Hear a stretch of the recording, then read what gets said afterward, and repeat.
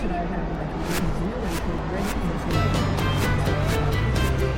Welcome to Media Path. I'm Fritz Coleman. And I am Louise Palanker. Here on Media Path, we try to curate your free time. Life is complicated enough without you having to scroll through endless new media selections. You don't have time. Maybe you're trying to drive back from Burning Man. You don't have time. So we're here to be your cherry pickers in chief. And if any of you listeners have dreamt of a career in writing for television, don't even delude yourself into thinking you can make it happen until you read our guest book today. He's Jeff Melvoin, a writer, a producer, an educator. He's written and produced hundreds of hours of television, and he's the author of a terrific new book called Running the Show, Television from the Inside. It's his personal experiences in writing and producing television. It's a reality check. It's a how-to checklist for anyone ready to launch into a TV career. Jeff will be with us in just a few minutes. Weezy? Fritz, I said look immediately to your right. Jeff is already with us. That's him right there. Right. Yeah. But he'll be talking after I talk about the Beanie Baby. And what is your selection of this? I appreciate Okay. It's called The Beanie Bubble, loosely based on a book by Zach Bissonnette called The Great Beanie Baby Bubble. The Beanie Bubble is on Apple TV, and it stars Zach Galifianakis as Ty Warner, the person behind the Beanie Baby craze, which gripped our nation in the 90s. Or is he? This film tells the story of the three women whose energy and ingenuity propelled Beanie Babies onto millions of American beds, bookshelves, car dashboards, and cubicles. Two of these women were love interests. One had children who added invaluable input. One was an ingenious intern whose early online acumen, clever tag poetry, and manufactured scarcity concepts were fishers of beanie collectors.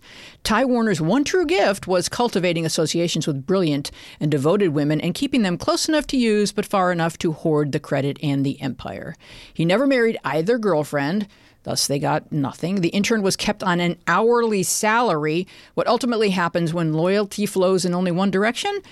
Why is it called a bubble? Here is Ty Warner's statement about this version of history. He actually finally spoke to the press about this film. He said, "The movie is, by its own admission, partly fiction. But like the filmmakers, I am in the business of dreams, and I admire their creative spirit." He also thinks he's much more handsome than Zach Galifianakis, and that he should have been played by Daniel Day-Lewis or Warren Beatty. So in Santa Barbara, this movie played in theaters because Ty Warner owns hundreds of coastal acres in Montecito on which he's planted vegetation from throughout the world. It's entirely secluded. You just see the giant trees that block your view of the opulence. Folks who read about him in town may think that his middle name is Ty and that his first name is Reclusive Billionaire. That is how he is usually mentioned. He owns a bunch of hotels in town, including the gorgeous and legendary Biltmore, which remains shuttered post-pandemic due to a labor dispute between Ty and the Four Seasons that has dramatically impacted 450 employees. This stubborn, recalcitrant, narcissistic behavior tracks with Zach's portrayal in the film. And may I add that I would be honored to have Zach portray me in a film. He is quite lovely. So if you're interested in delving further into the Beanie Baby history, there is a really cool podcast. It's an episode of a podcast called You're Wrong About with Sarah Marshall and Jamie Loftus, which fully explores Ty's parasitic relationship with the women in his life. Nice. Mm-hmm. I would have never watched that without your recommendation. I couldn't found it believe they made a fascinating. movie about Beanie Babies. Right. It's more than about stuffed animals. It's about I hope so. It's about so much. That's a long 90 minutes. All right. Well, as you know, I love music documentaries. Yeah. Here's one streaming now on MGM Plus. It's San Francisco Sounds, A Place in Time. It's a two-part series, a look at the musical and artistic renaissance that happened in the Bay Area from the mid-'60s to the mid-'70s. It's about the seminal groups that grew their roots in San Francisco and later blossomed into the acts that dictated a global music trend. Bands like Jefferson Airplane, Grateful Dead, Steve Miller, Janis Joplin, with and without Big Brother and the Holding Company, Country Joe and the Fish, Santana, Sly and the Family Stone, Tower of Power, Doobie Brothers, Creedence Clearwater Revival. And they use a recent documentary trick of doing voiceovers without showing the video of the actual people speaking, which kind of adds to the mystique. This movie was done by the same folks that did another outstanding film about music called Laurel Canyon, about the same time period. What allowed all the groups to coalesce into solid music units is that they all lived in their own houses, everybody under the same roof. It was like a freestanding musical commune, many of them all in the Haight. This was a time when music was free and experimental, and as you listen to the tracks, you realize that many wouldn't even have gotten played on the radio or streaming now. They were so sort of freewheeling and experimental. And this was about more than the music. It was a social experiment going on in the Bay Area. Lots of drugs were taken, not to numb your mind, but to expand your mind. It looks at Bill Graham, the iconic music promoter that ran the Fillmore, which was the epicenter for all this new music. And you get to feel the upheaval in America that touched off this whole counterculture mindset. With Vietnam in full rage, it was youth looking for a newer, better way. At the end of the movie, you realize that what filled the air, even more than the pot smoke, was a fuzzy, warm naivete. All the lofty and pure ideals born in that time and that place through music and social experimentation are depressingly different from the world in which we find ourselves today. Beautiful music, great piece of music history, San Francisco Sounds, A Place in Time. Right. I watched the first episode last night, and it gets to that point where we'll call it the bubble bursting, which in this case is too many people finding out about it. So they heard about it at the big music festival, Monterey Pop, and then up they come, and now it's like, oh my God, this place is too crowded, which makes me feel like maybe there should be some version of this in every town, that folks are attracted to this kind of creativity and this kind of like open-mindedness and spirit of. And here's the arc of commercialism. Mm-hmm. As soon as all that music started to get famous and it became the top 20 of the top 40 playlist, then it became commercial, and then people just sought it out to be, to stand next to the flame, and then it went downhill. I think they were just pissed at their parents, and they needed a destination. That was the point of the whole thing. Oh, yeah, Dad. Mm-hmm. I'm so happy to introduce our talented guest today, Jeff Melvoin. This man has written and produced some of the most noteworthy shows in television history. Remington Steele and Hill Street Blues and Northern Exposure, Picket Fences with a great David E. Kelly, Alias with a great J.J. Abrams, Designated Survivor, and others, around 470 hours of television. He also founded the Writers Guild of America's Showrunner Training Program and the Writers Education Committee. He taught at Harvard. He's written a terrific book, too. It's his personal experiences getting started and staying relevant in the television landscape. It's practical ways to get a job as a television writer, and it's tips on how to work your way up the ladder to showrunner from pitch to the bleeding ulcers. It's all there in one book. It's called Running the Show, Television from the Inside. Jeff Melvoin. Happy to have you here, Jeff. Thanks. Delighted to be here. I love this book. It was so good for those of us that have been on the periphery of this business our whole lives. But let's start off talking about the elephant in the room, Writers Guild strike. Can you give us any update? What are you hearing? What's the I don't have any insight beyond what's generally available, but I think we're still in it for the long haul. I don't think there's any ongoing talks going on right now, but I've never seen the Guild more resolved, and SAG also has been very inspiring in that regard. This is my fourth strike, yes, and the word existential has been applied to it, and it really is. What's at stake here is an entire method of how we created television. And there's other issues, of course, but that to me is one that's nearest and dearest, is the whole concept of having a writing staff, using a writer's room. These are things that were never in any contract. Every 3 years we negotiate what's known as the MBA, the Minimum Basic Agreement, with the AMPTP. And there was never any need to specify that you needed writers and a room to write a show. It was just assumed. Now it's no longer assumed. Yeah. I think something showed up in this strike. I've been through a few in this town as well. And something that showed up on this that really drives the point home is some of the stars who are, some of the most noteworthy stars have decided to publish their residual checks on social media, and people are flabbergasted at how little, because they think everybody in show business makes a boatload of cash. And I made $2.40 for my Perry Mason rerun 25 years later. You know what I mean, though? But that's really, it's eye-opening. People, civilians have no concept of how close to the line, particularly just staff writers and below-the-line people make on these shows. That's right. I think one of the best examples is what's happened with Suits on Netflix. Here's a show that was made in Canada, basic cable, terrific show. In fact, Aaron Korsh went through the showrunner training program. Oh, wow. Lovely guy. And they did their 8 seasons. And then it got scooped up by Netflix, and they're making nothing. And not only are they not making anything, but Netflix is not compelled to reveal any figures. But the whole idea of divorcing performance from compensation is what the streamers have gotten away with. They've kind of gotten outside of the regulatory shield that's protected us for such a long time, so they can pretty much do whatever the market will bear. Or keeping people in the dark as to how successful or popular their content or their product. They won't tell is. showrunners how well. Streamers, they never give the algorithms. They never give the compilation of figures. They're all like that. This is naive. So this question is bonkers. So just smack me. But remember when United Artists started? It was Charlie Chaplin. I wasn't around, but I have read about it. You remember?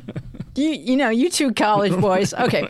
So what about if the writers or the showrunners created their own streaming platform and just bypassed all of this other crazy bloated crap and just because we now have the technology to get content directly to folks who have any kind of television capabilities. Yeah, in theory, it's not bonkers, but in reality, it's bonkers because of the money involved and all the things that you have to go through, all the steps. But the next best thing is, why don't we have a union and kind of stand together and say we won't stand for this? Mm-hmm. That's what's going on, and that's what you're doing. Yes. And what's counterintuitive to the producer's approach is that people connect to certain figures on a show, so.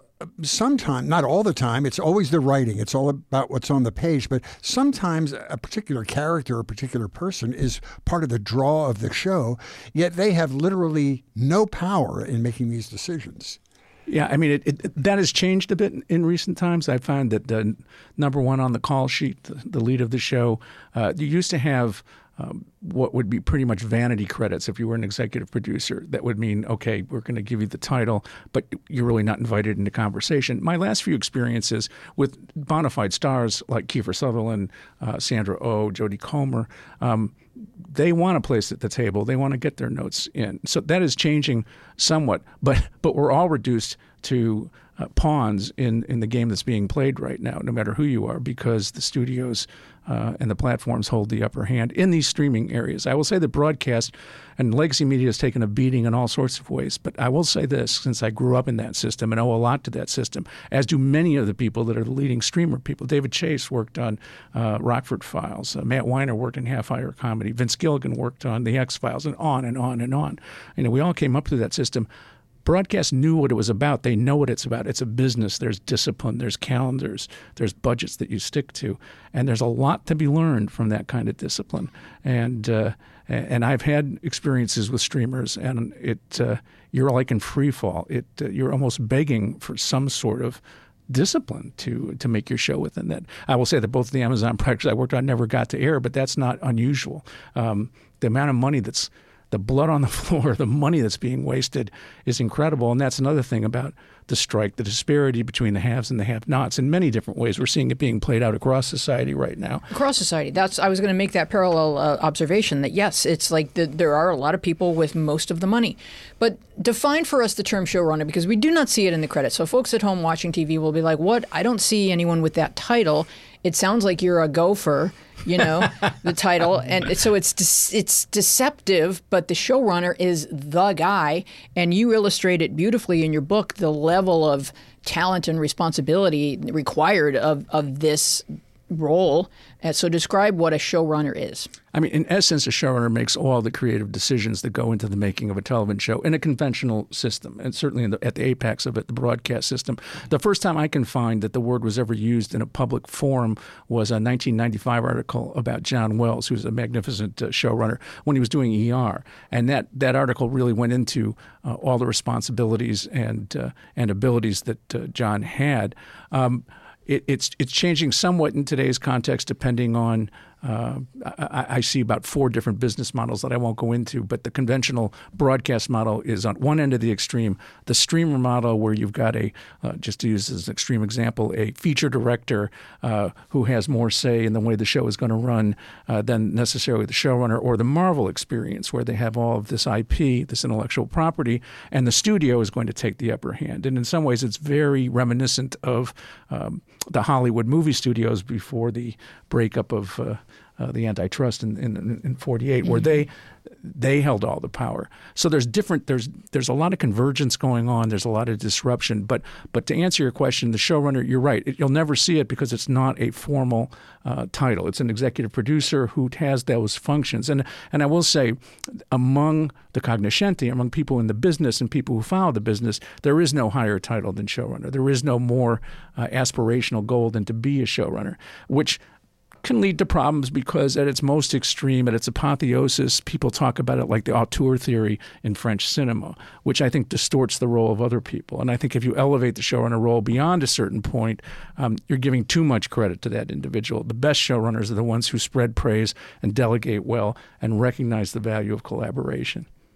We're going to talk about the rungs on the ladder below showrunner and how you work your way up to that later, because it's part of the great practical aspect of your book. But you mentioned John Wells, I think, was one of the producers of St. Elsewhere as well. Am I correct on that? Did he work on St. Elsewhere? Was he a writer? Was he? John didn't. Josh Brand and John Falsey did. They ended up creating then Northern Exposure. So that was their show. John worked on a couple of shows. China Beach was one that he worked on before ER exploded.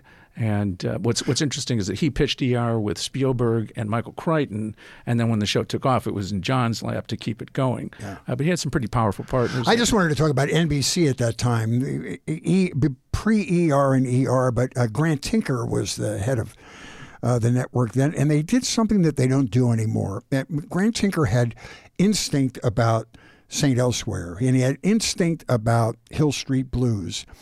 And he had the guts and the intuition to allow them to grow. Even though they weren't enormously successful at the start in the ratings, he said, no, this is going to grow. It's got to find an audience. So 2, 3, 4 years in, the thing finally found an audience and had some momentum. Now, if you have a show that is soft for 2 or 3 episodes, you're gone. Yeah, just a slight correction there. It was Brandon Tartikoff who was head at NBC at that time. Grant was head of MTM, Mary Tyler Moore. He was married to Mary Tyler Moore at the time. But you're absolutely right about every one of Grant's instincts. He allowed the writers to have their lead. His deal was, I'm not going to pay as much up front, but I'm going to give you more back end. I'm not going to let you do what you want, and I'll fight your battles for you. I think he went on to NBC then after that period of time. But Brandon Tartikoff, I understand it was his wife, Lily, who actually kept Hill Street on the air at the beginning because it was not doing anything in the ratings. And then it won every Emmy in sight, and they couldn't take it off the air at that point, and it found its way. But yeah, now if you underperform, you're gone. You're gone. 2 or 3 episodes. Yeah. You have 6 rules that you lay out early in your book, and a lot of reading your book is advice for the specific job of showrunner. But a lot of it is just across the board life advice about being a good person, especially in leadership, the responsibility, sharing credit, all these wonderful qualities that make for just a satisfying life in general. So your 6 rules are for writing are love, read, write, go to the theater, read plays, get a liberal arts education, and have an unhappy childhood. And I think Fritz is right there. He's checking every box.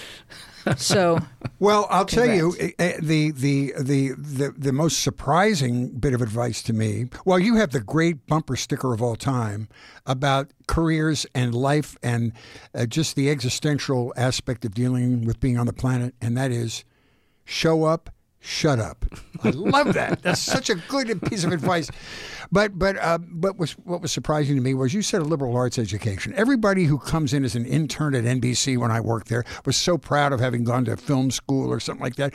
You're saying film school is not what you want to do. Liberal arts is better. Get a smattering of all aspects of life.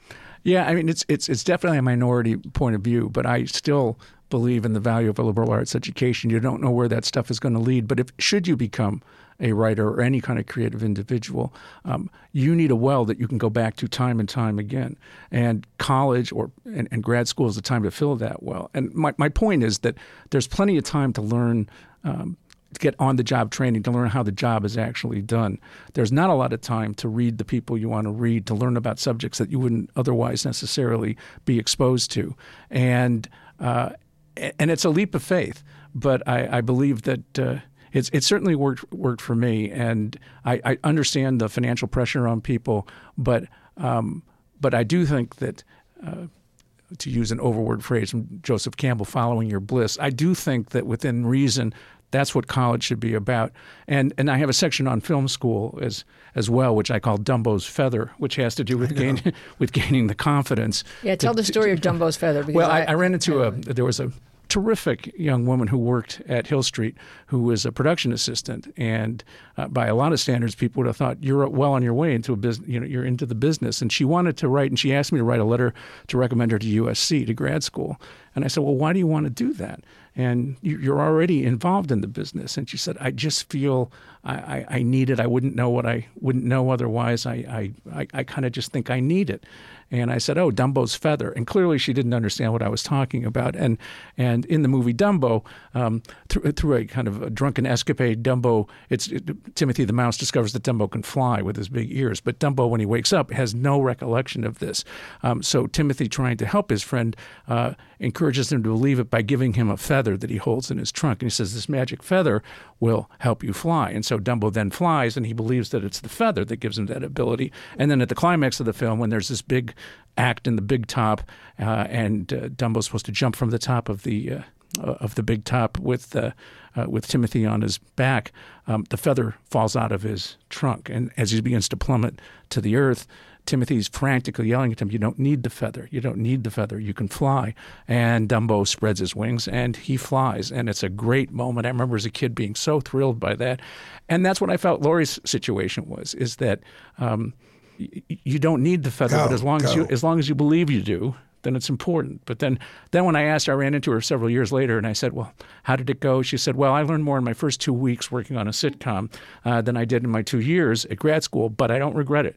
She said, I felt I needed it, and it was about self-confidence, and I don't think there's any way to underestimate that. Plus, you collaborate on projects when you're in film school and stuff, so you have to learn that aspect of the business too.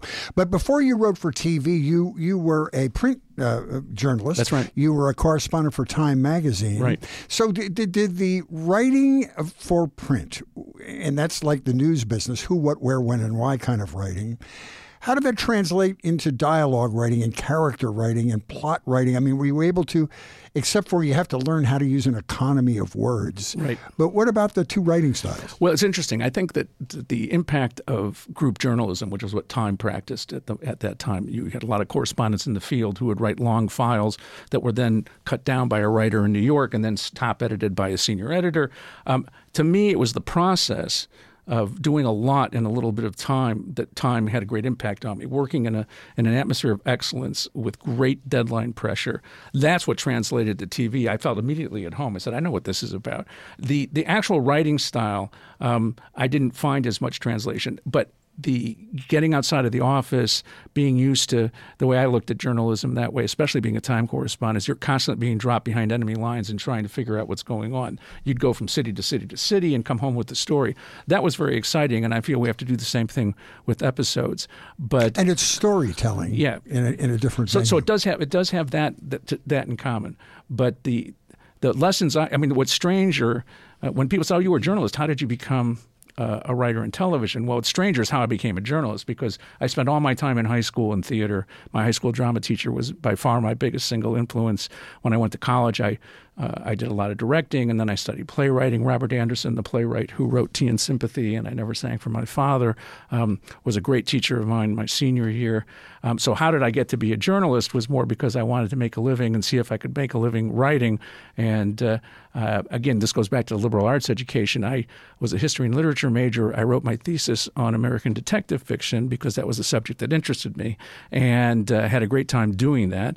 And when it came time to submit a piece of work to be considered as a journalist, I used that as my writing sample, and it just turned out that at Fairchild Publications, the group that publishes women's wear and a bunch of other stuff, the editor in charge of their news service was a huge mystery fan. So he loved it. He hired me. I was a cub reporter in Washington, D.C. 3 months later, they asked if I would become bureau chief of a one-man bureau in Miami. And I asked him, I said, do you think I'm qualified? And they turned red. They said, do you think we'd offer to if you weren't qualified? I learned a very important lesson, never complain, never explain, right? And so I did that. And then that led to time through a series of misadventures. Well, you contend there's a paradox to the showrunner. So you contend that the qualities present in most writers, loner, brooding, insecure, selfish, paranoid, impulsive, indecisive, are the polar opposite of those required of a showrunner, which would be gregarious, congenial, secure, generous, trusting, diplomatic, and decisive. And I have found that this is true across the board in any field, that the skills and assets that allow one to excel individually do not overlap with leadership potential. So great leaders are gifted and inclusive. Elaborate. Yeah, I think that the qualities that often make good writers are diametrically opposed to that which makes good leaders, which is to say you can't cross. There are certain writers, though, for whom those qualities of leadership just are very much harder to obtain or to execute. And some of them, by dint of their writing, actually become showrunners and never really become terrific managers. And as long as the writing keeps them on top, that's fine. But as soon as there's a drop of blood in the water, they're gone. Whereas, and John Wells talks about this when we do the showrunner training program. He explains that, look, most shows fail. When we're talking about also the broadcast universe, most shows fail. But if you've done a good job of running it, you're going to get another shot because people say, hey, we liked working with Fritz, and let's work together again. You can have a moderate success, and if you treat people poorly, you're not going to get that shot, or people aren't going to be as inclined to give you that shot. And so that's some of the stuff that we try to emphasize in the showrunner program. But I do think that because of the way we become writers, and everybody comes to it by a different method, but we're very, very focused on ourselves and very focused on our perceptions, and that's really important.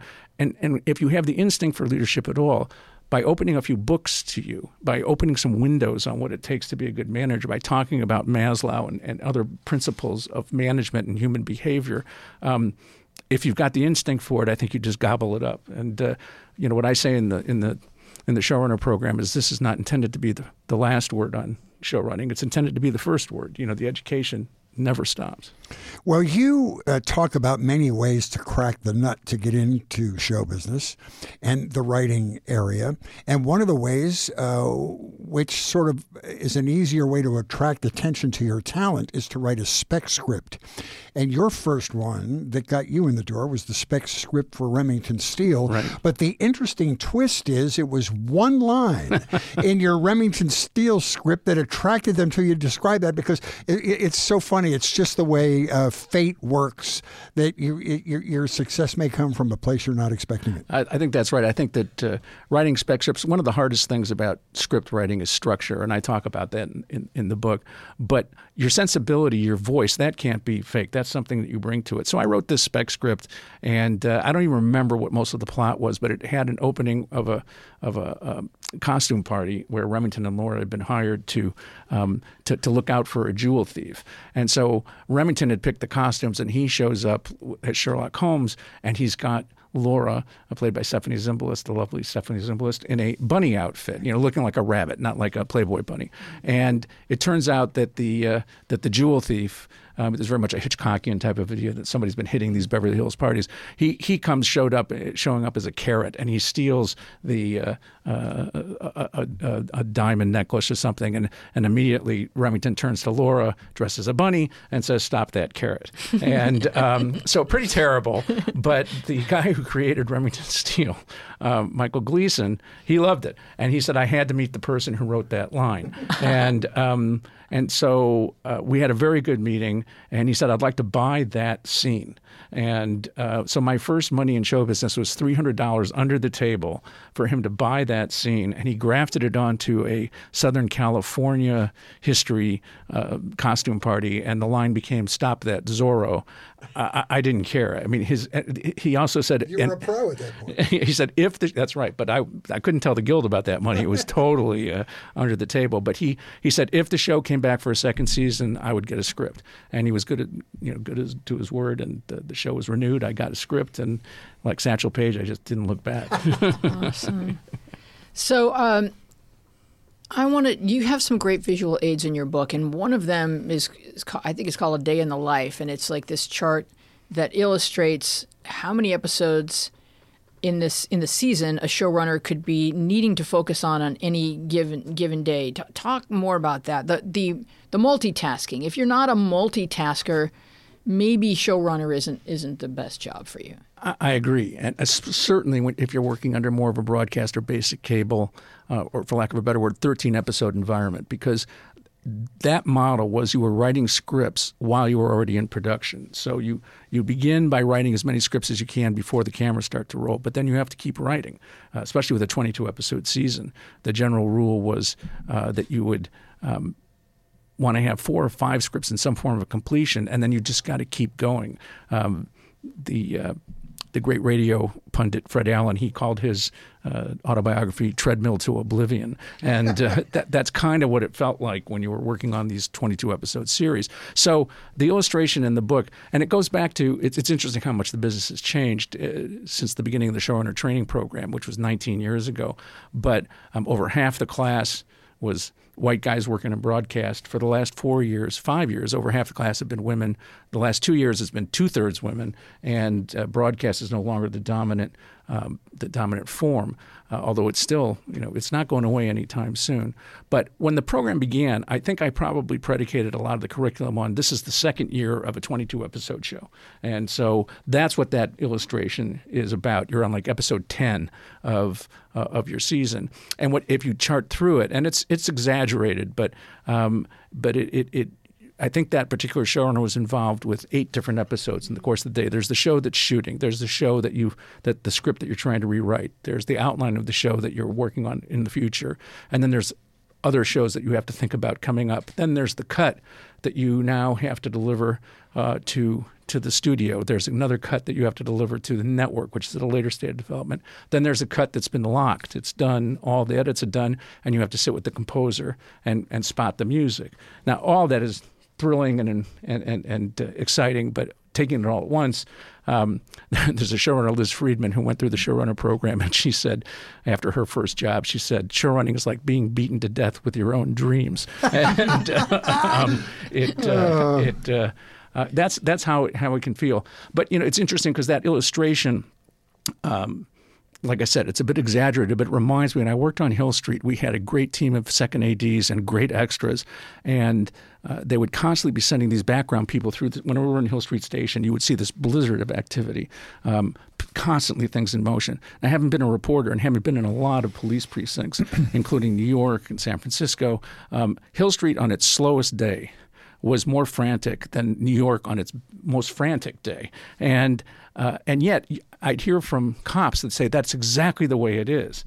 And I'd say, no, that's not the way it is. That's the way it feels. And that's our job as artists, is that's the way it feels. And so that illustration, even if it's not literally the way a person's day could go, although you can talk to showrunners and they'll say, yeah, there have been days like that, it always feels that way. When you were working on Designated Survivor, did you notice the parallels between being the president all of a sudden and having your script picked up and you're the showrunner all of a sudden?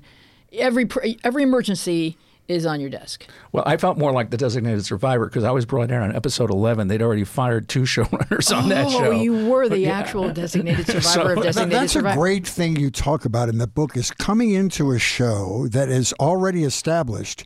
Even worse, coming into a show that's failing and they're hiring you. You're like, you've got stage 3 pancreatic cancer. You're bringing you in to be the new oncologist. But I mean, what a hard position for somebody to be in. It is if you're not prepared to do it. But rather than oncology, I'd say it's more like triage, like a highway scene where there's been a smash up. And bleeding out. Yeah, and so you got to decide immediately who can be saved, who can't be saved. And you've got to prioritize your patients. Who's got a pulse, who doesn't have a pulse, arterial bleeding, and you begin to prioritize. And it's that way with the scripts. When I came on to Army Wives, a great show, but they had fired the showrunner after one episode. They had no episodes, and they wanted to be back up in 10 days. By that point in my career, based largely on the fact that I loved the show, I saw and I had a chance to see the pilot. It had been cast. I give full marks to whoever did the casting and to Catherine Fouché, who created the show. But I saw what it was. I saw what it could be, and I thought, okay. I don't know if I can do this, but I don't think there's anybody better equipped to do it. There may be people equally well equipped to do this, but I feel I want to do this. And what's the worst that can happen? It'll be over in 4 months. And you left and came back. Well, that was a different story.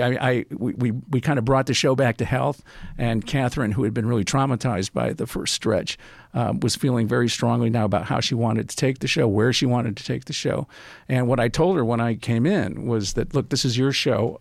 I don't want to take it away from you. I just want to put it on its feet.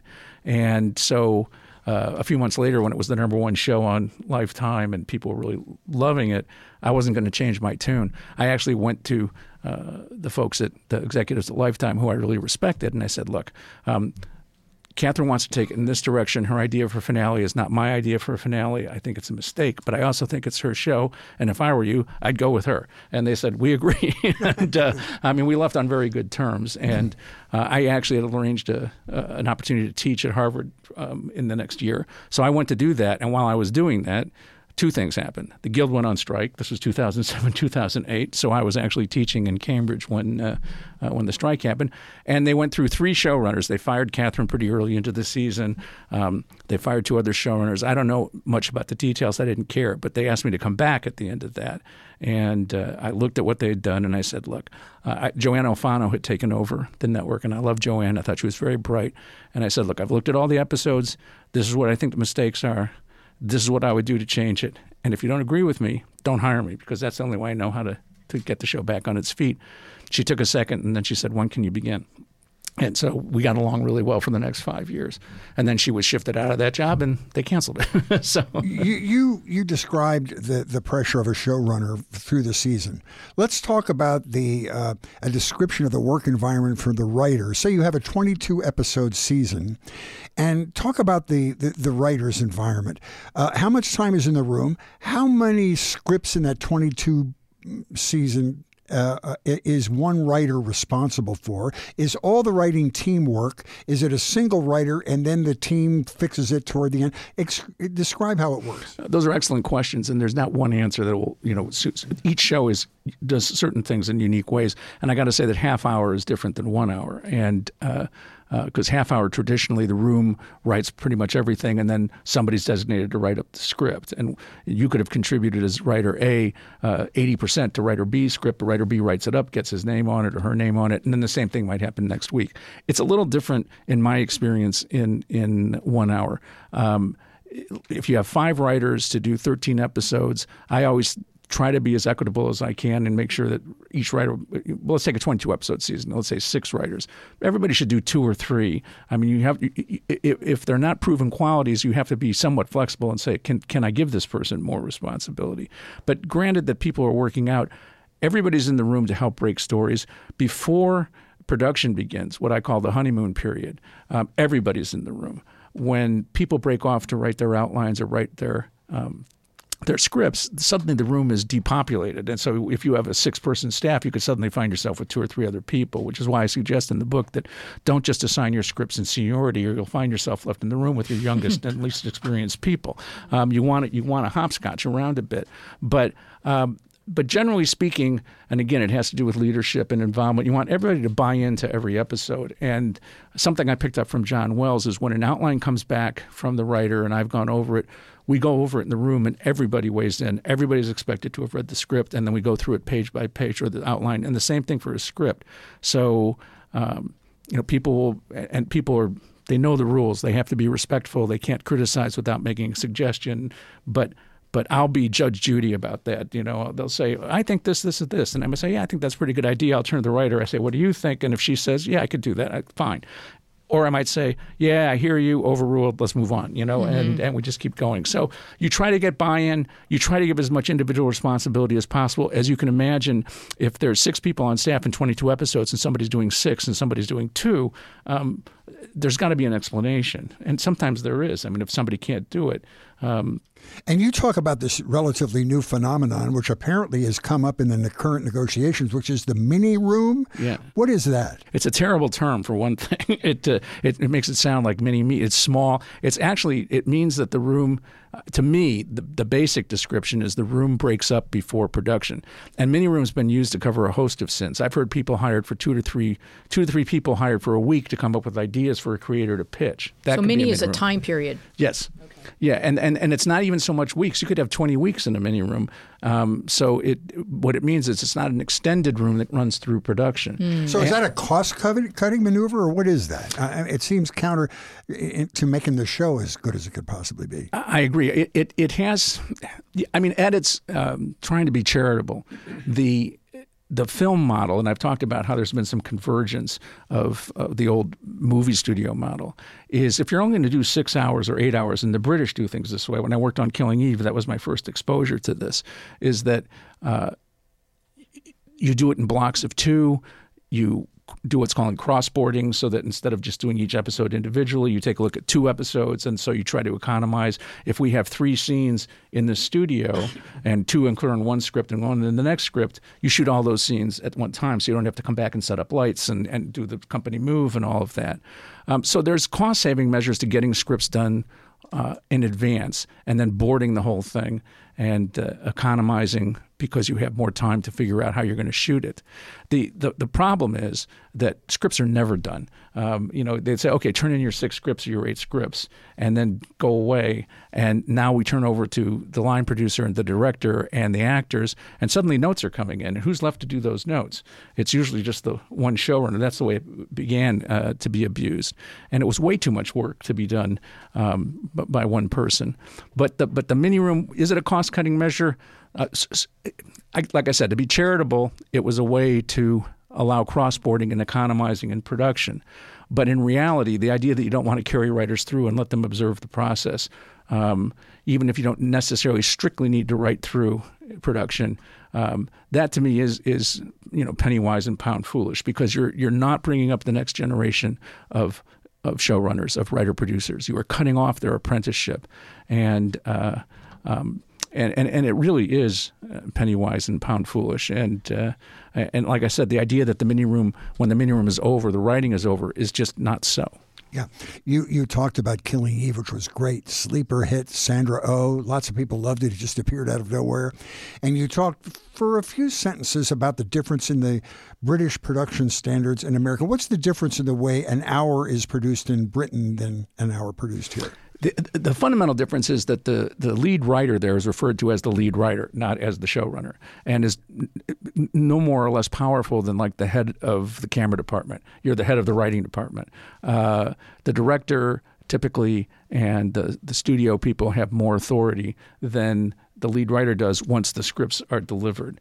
Another way of looking at it, and this is true not just in the UK, but I've done a fair amount of teaching and seminar leading abroad, is that in the United States, and largely because of the force of the Writers Guild, which you can't underestimate, the writer is perceived as both labor and management.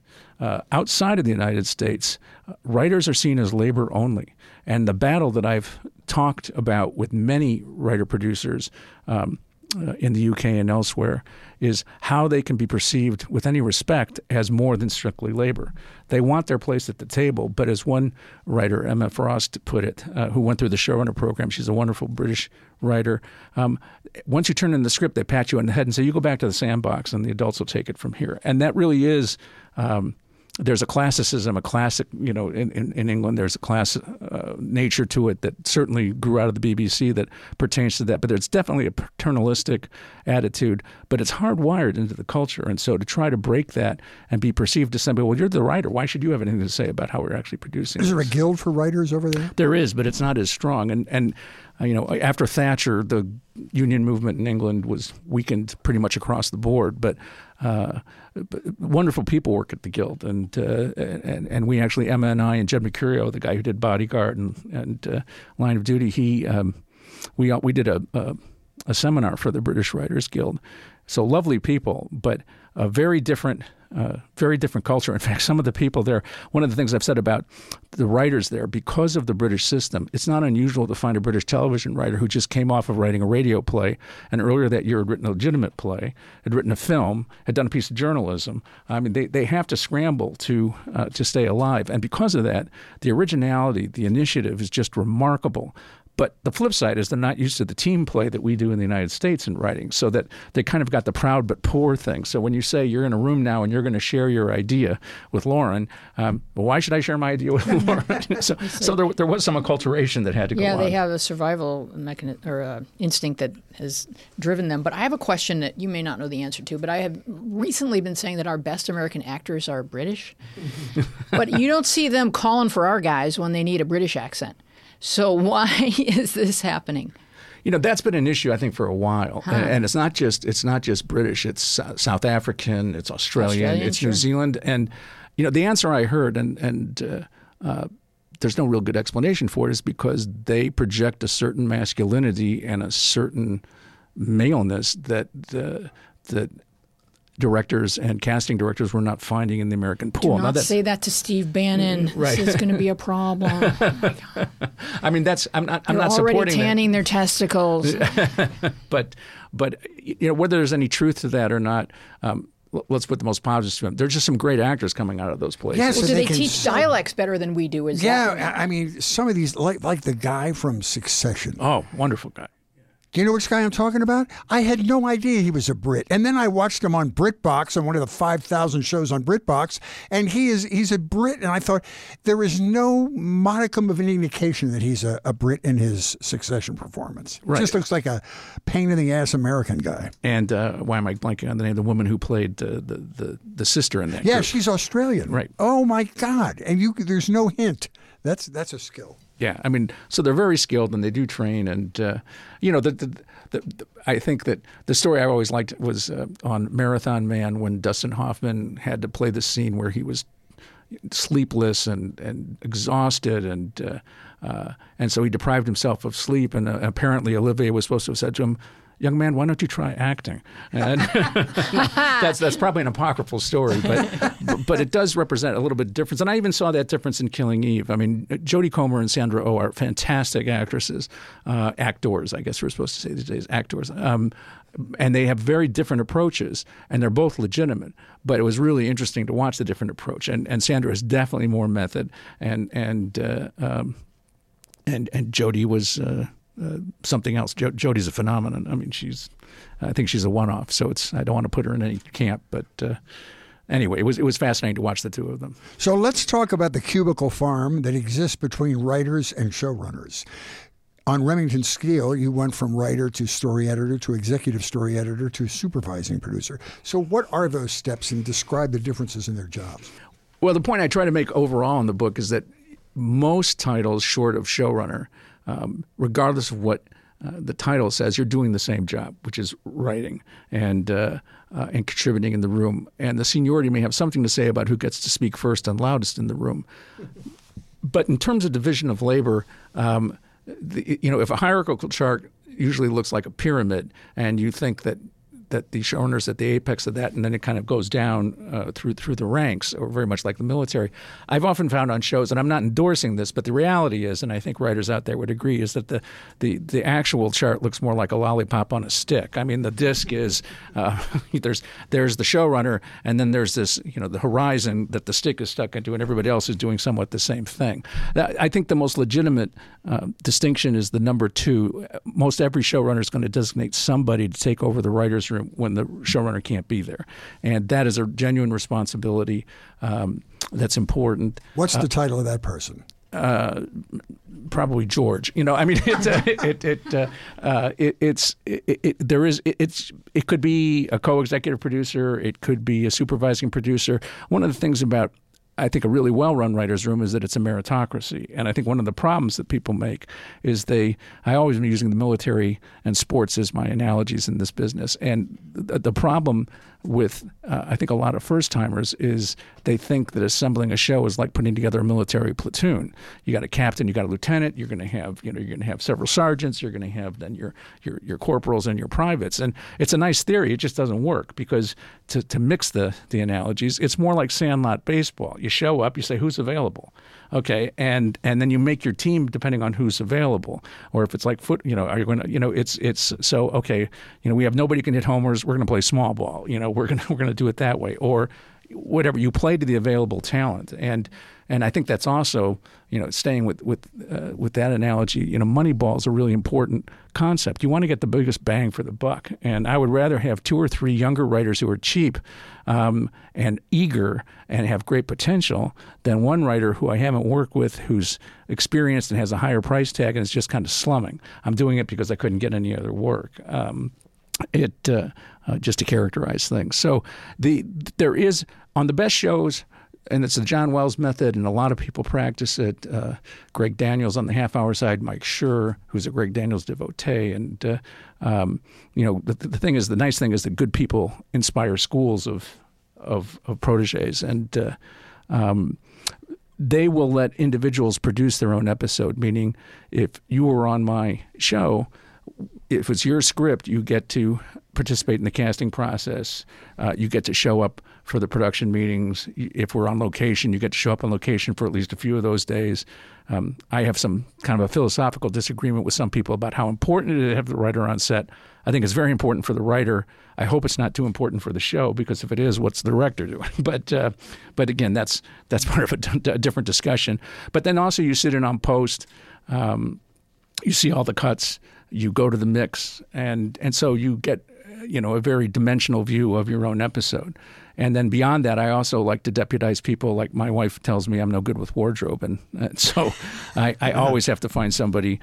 I'll be watching a show. I get so into the story that I'm watching it, and my wife will suddenly say, "What is she wearing?" and I'll say, "What?" And she'll look at it, and oh, you're right, but I won't notice. So I have to make sure somebody on staff is paying attention to wardrobe, and I do the same thing with other things as well. So there is, there is division of labor, there is apprenticeship being offered. But I think a lot of people would say when push comes to shove, we're all being paid. If you're beneath the showrunner, you're all being paid to write scripts. That's your number one responsibility. Mm-hmm. Now, you have in your book the 12 Ps. I don't know if you can see my clipboard, but let's go through these. I don't know how you did this, and we're so loyal to one letter of the alphabet, but go ahead and describe what these roles are that a showrunner is required to embody. Sure. Well, as a teaching device, I found that this was a good way to kind of talk about another way of describing the job. Producer. Up to this point, you've had this in your title, but you might not have done any actual producing. One of the things we found with people coming up to the showrunner training program today, and you have to be at a certain level. It's a selective master class thing. We get about 190 applicants for 30 spots every year. And we get very talented, accomplished people, but they say, yeah, I'm a co-executive producer. I've never sat in on the edit of an episode. So anyway, you might have had that title, but now you're expected to know what a producer does in television. You're expected to know all phases of production, pre-production, shooting, and post. And if you don't know those things, you've got to find a way to learn. And like anything else in the business, certain things you'll do well. Again, going back to sports, like in soccer, there's only about 4 or 5 moves in soccer that you need to know as an offensive player. You only really need to do 1 or 2 really well, and if you can do it at speed under pressure, you'll be successful. As a showrunner, there's a couple things you may do really well, and then you've got to delegate and find people who can do the other things well. So that's producer. Problem solver. Again, it goes back to what we were saying about why writers aren't necessarily well suited to be managers. One of the keys of being a manager is trying to decide when things come across your field of vision, is this a problem? Is this a problem that rises to my level of attention? If it does, how urgent is it? What are my options? and what am I going to decide to do? That's just a whole way of thinking that writers only think about solving problems in terms of scripts. And now you got to be thinking about it on a broader scale. You're a potentate, which means you have power. That was a funny way to keep the P alive. but as Peter Parker learned, with great power comes great responsibility. And when you get your first show, you're going to discover you have more friends than you ever remembered you had before, because people want work. And not only do they want work, you'll get calls with people that you might have worked with on a show several years ago who said, my guild insurance is going to run out unless I get another script. Can you give me a script? These are real world issues, and you have to be prepared to put on that cloak and not shrink from it. You have to make decisions. So having the power is great, and it's also it can be burdensome. You're a professor. You'll think because you wrote a pilot that got picked up that everybody sees it the same way you do. And you'll discover to your disappointment that that's not necessarily so. You've got to show them how you want them to write your show. And again, that's a matter of stepping up and realizing I don't have to say I'm the best writer in the world, but I was hired because of the script I wrote. This is the sensibility that I have to reflect. And as long as you want to work here, you got to do things that reflect my sensibility or things that pass my filter. And again, so that's another step up in terms of assuming responsibility. And also, if you enjoy teaching and you have people who are open to it, that's another aspect. You're a psychologist. That's a very sneaky P. But, motivating people is, again, something that writers haven't really thought about terribly much. But some people need to be cajoled. Other people need to be nurtured. Other people need to be kicked in the butt. It depends. And you also got to think several steps ahead. If I do this, what's likely to happen? And be making little decision trees in your head. You're a politician in the best sense. Politics is the art of compromise. When you have any kind of managerial position involving money and power, you know that you can't win every battle. And so you have to decide which battles are worth fighting, which hill you want to die on, and you don't want to spend all that currency too soon. But you've got to be a diplomat, and you've got to be moving well between different constituencies. And if you just look at executives as the enemy, you're not going to get terribly far. You're a paradigm in that how you behave sets the example for how you want that show to run. And a lot of what I learned about leadership was when I was coaching 8-year-olds in soccer. And I didn't learn it from coaching the 8-year-olds. I learned it from trying to manage their parents. Yes. And so, your daughter, a ball goes across the goal mouth. Your daughter takes a swing at it and misses and falls down. It would have been an easy tap in. You have a choice. You can throw down your clipboard and rip off your headphones and curse, or you can say, unlucky, we'll do better next time. And how you behave then models for your parents how you expect them to behave. And it's the same thing on a writing staff. You're a parent. This is really important. If you create a show, you're literally the parent of everything that follows. If you take over a show, as I have many times, you're a step parent, and you have to recognize what the differences are, but you're still a parent. And being a parent isn't the same thing as being a friend. You hope that your kids are friendly with you down the line, but that's not your primary job. Your primary job is to instill all the qualities you want them to have. You can love them. You don't always have to like them as much in the moment, but you have to also constantly be reading the patient, not the chart. You want to be making sure that you're being firm when you need to be firm and compassionate when you need to be compassionate. And if you don't want to be a parent, if you say, I didn't take this job in any way to be a parent, you're still a parent. You're just a dysfunctional parent. And if you and if you look at what happens on shows where people ignore this responsibility, it's like what happens in a dysfunctional family. Some kids will want to take authority. Some kids will just withdraw. And so it's an important aspect of it. You're a protector in that your first obligation to your writing staff and to your actors and to everyone else is to create a safe environment. In the writer's room, that's an emotionally safe environment and a creatively safe environment. With the cast, it's the same. With the crew, it takes on a more physical dimension. We've seen problems on set, and we've seen if you're keeping people late and asking people to work overtime and then they have to drive 30 miles back home, as they often do on location shows, you're endangering their health, and you have to do what's best for your group.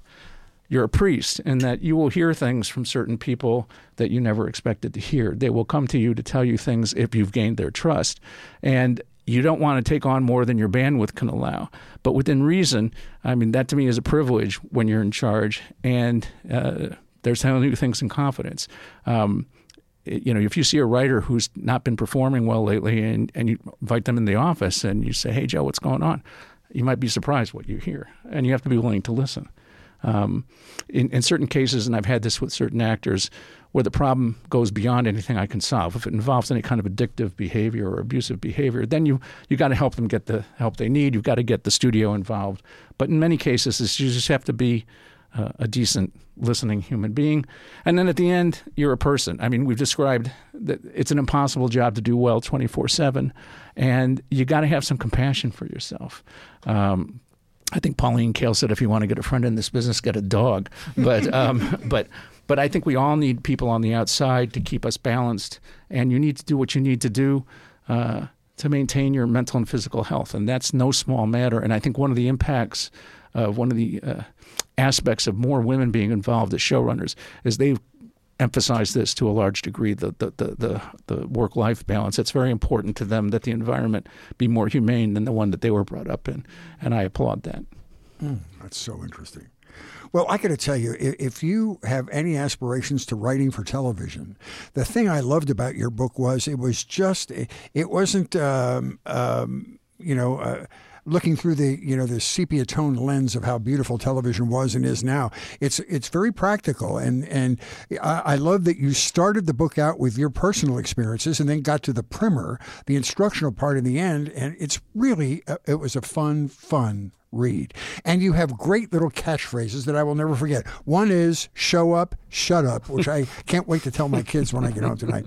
The other one is Jeff Bezos, the Stalin of streaming. Describe that description. Well, it's just because Amazon has just such unlimited resources that just like Stalin could afford to throw a lot of troops at the front line and not be concerned about the carnage, Amazon can just throw millions, literally millions of dollars, tens of millions of dollars at the wall until something sticks. And so that asymmetry we talked about earlier, they have the ability to do that. I happen to know some folks who worked on Citadel, the second most expensive show in Amazon's history. And the stories I heard, which I can't repeat because they were told to me in confidence, but it would curl your hair. And it's obscene also. It's obscene the amount of money that just patently was wasted. You'll never see it. Stuff was shot, never used. And it's really a shame, especially It seems like we're reaching critical mass with the number of streaming services, too. The herd has to be thinned soon. Don't you think so? Absolutely. Well, it's funny. John Landgraf Jr., who had coined the phrase peak TV, which was like 5 or 6 years ago at least, he felt he was describing a phenomenon that would then decline. It peaked. That's why he said it. And instead of peaking, instead of declining, it just kept peaking. It and metastasized. That's a good way of putting it. I think the streaming it has that addictive nature that we first experienced with our phones, where you could be talking to someone very interesting and be physically trying to suppress the urge to look at your phone. So it definitely has an addictive power. And I think the ability to watch the next episode and the next episode keeps peak at peak. Right. It also keeps them, it insulates them. The subscription model, as opposed to the broadcast model, means as long as there's one thing you want to watch, you're going to keep watching and you're going to keep your subscription up. Whereas, the networks are able to say, well, that show didn't work and that show didn't work. But I think that I lost my thread. At one point, Johnny came on. Fritz told you the weather. Then Johnny came on, and then it's time to go to bed. Right. You know what I mean? But TV never ends. Right. There's no reason to go to bed. Well, I know what I was going to say is that going into this past year, it was estimated there were as many as 600 scripted shows being written for the American audience. And I remember we have a keynote address every year for the beginning of the showrunner training program, and Peter Roth from Warner Brothers gave it several years. He was great, and I'd worked with him at Fox. And this goes back many years now. He said, I used to make a point of watching at least one episode of every show that was on the air. Now think about doing that today. Oh, no. And by the way, I had to describe in the book, for the benefit of readers who were born after the Reagan administration, what TV Guide is. Because yes, that was that was great. It was possible that you could describe everything that was on there. But I was talking to John Wells and others, and if we're at a peak of around 600 now, some people are predicting that very quickly it's going to be 300. scripted series. Now, I expected that we would have seen the decline rather slowly, but I think between the strike and also what's now been revealed to be this lemming behavior of all these people chasing Netflix off a cliff. I mean, that used to be seen as, oh, that's the way up the mountain, that's the way to Mount Sinai, and now it looks like, that's the way into the Red Sea with the waters coming in after you. Wow. I remember having a discussion with my boss about how streaming was going to be in the future. And he said that the show that flipped the script on streaming was House of Cards. That's correct. Yeah. And he said the reason why is it was the first time that that the business model changed. That is, Netflix did a purchase for, I don't know how many episodes they did, 10 or 12 episodes, and they got paid for their episodes. So ratings had nothing to do with it. Views had nothing to do with it. The production company got their pay up front. There was no downside to any of it. Now it was just Netflix trying to sustain their viewership. Well, the interesting thing about that is that after the success of that show, Netflix learned a lesson. They produce their own shows now. They didn't produce that show. They had to pay the company for that. And did you remember when that came on the air? Do you know how long it's been since streaming started? No. 2013. It's only been 10 years, and look at what's happened to the business in 10 years. So much feels longer now. Yeah, so not only did it have an impact on consumer behavior and the whole business model, but from my perspective, there's another big cultural difference, is that when you read about that show, Bo Willimon, the playwright, had written it, and he got his fair amount of press. But so did David Fincher.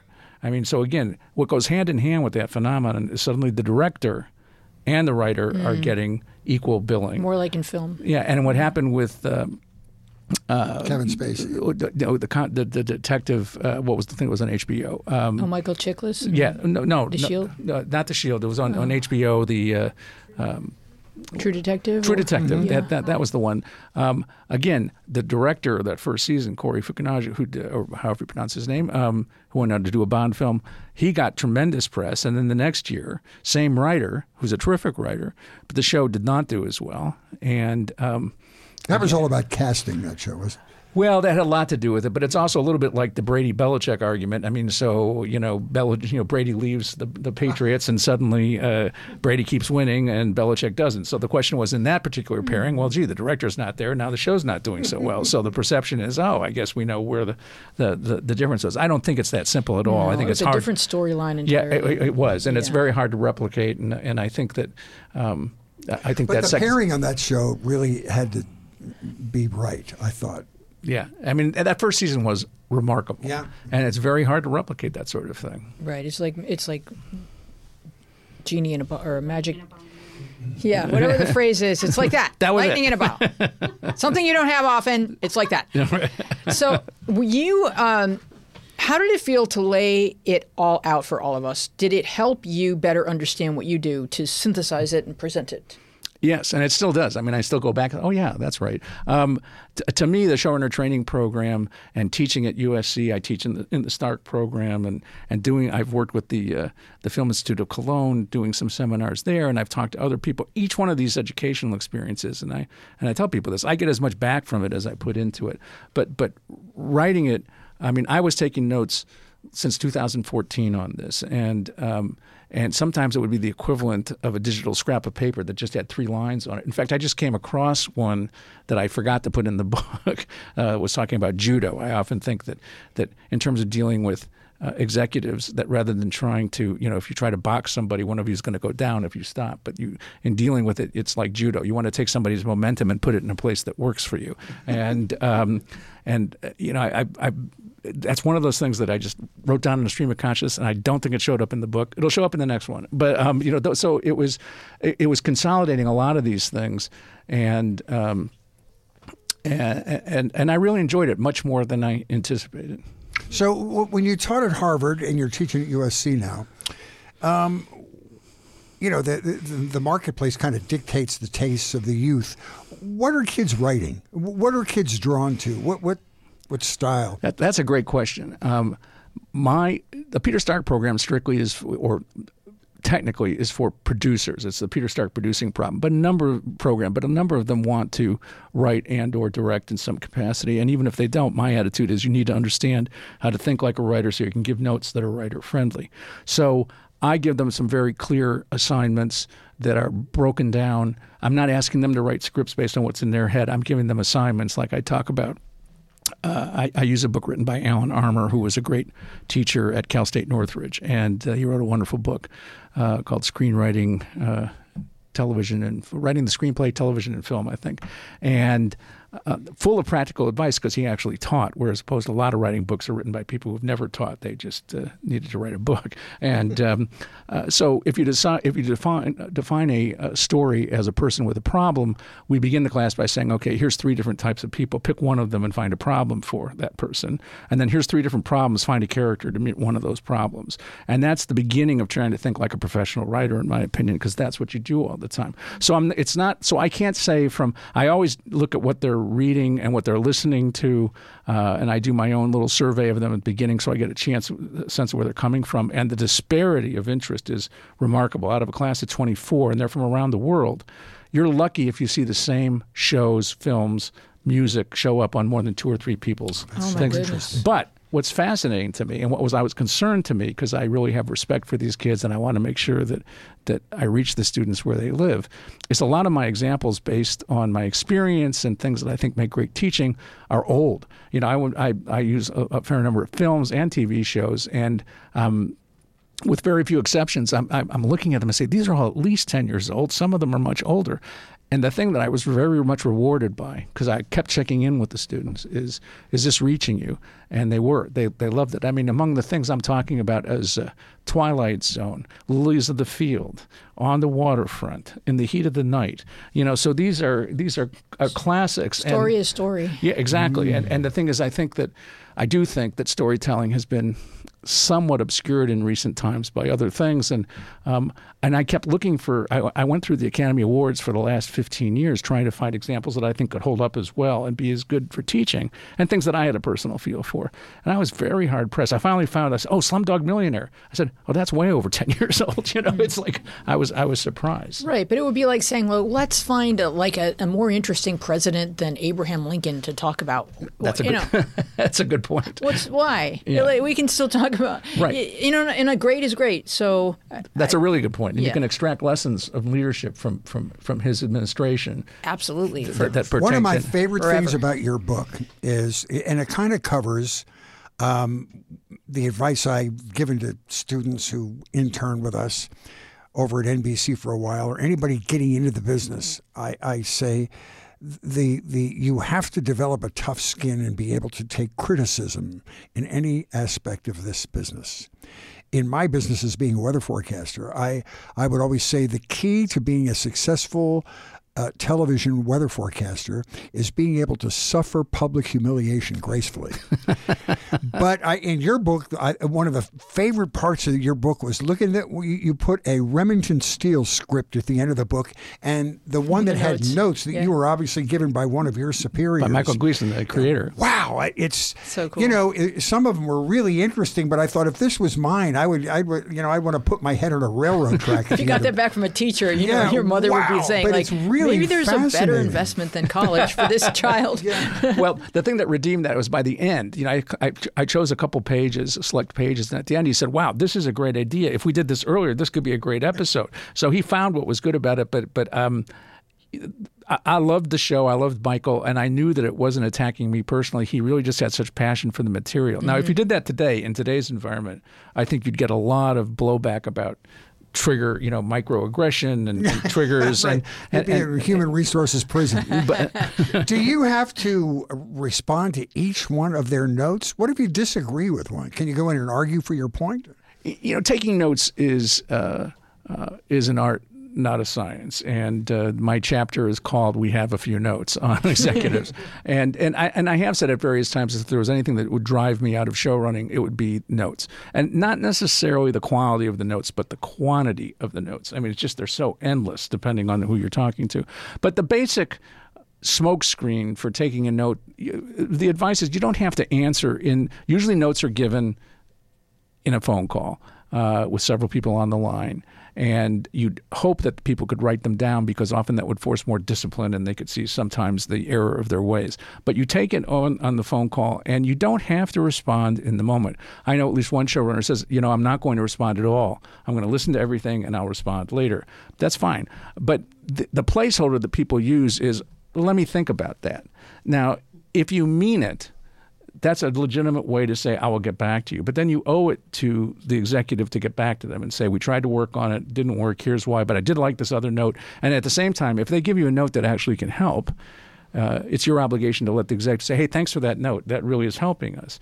But if you say, let me think about it, and what you're really saying is there's no way in hell I'm ever going to take that note, the executives know it, and that does not create a good, healthy relationship because in the best sense, an executive is your first audience. And just like a psychiatrist or psychologist will tell you, you don't have to defend your own feeling. You just have to defend how you act on your feeling. If somebody says to you, gee, I found this slow, what are you going to say? You're wrong? That's their feeling. And you know what Oprah would say? I'm going to pray on it. Really? Yeah. So try that. Yeah.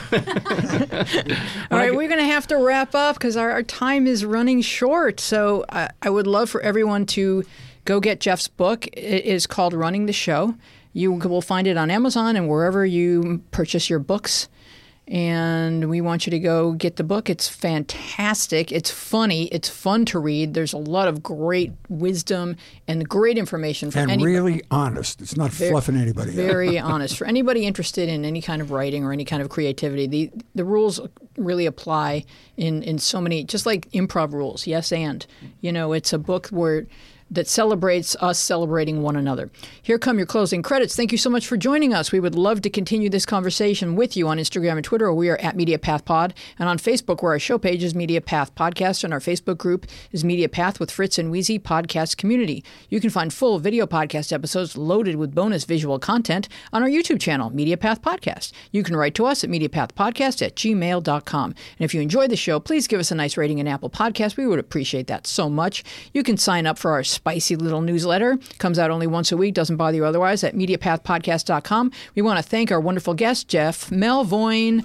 Our team includes producer Dina Friedman, John Maddox, Bill Filipiak, Thomas Hubble, Mason Brown, Lori DeWall, Garrett Arch, Nick Broussard, and you. Our theme music is by me and John Maddox. I am Louise Palanker here with Fritz Coleman. Be well and wise, and we will see you along the media path. Let's shoot a little trailer.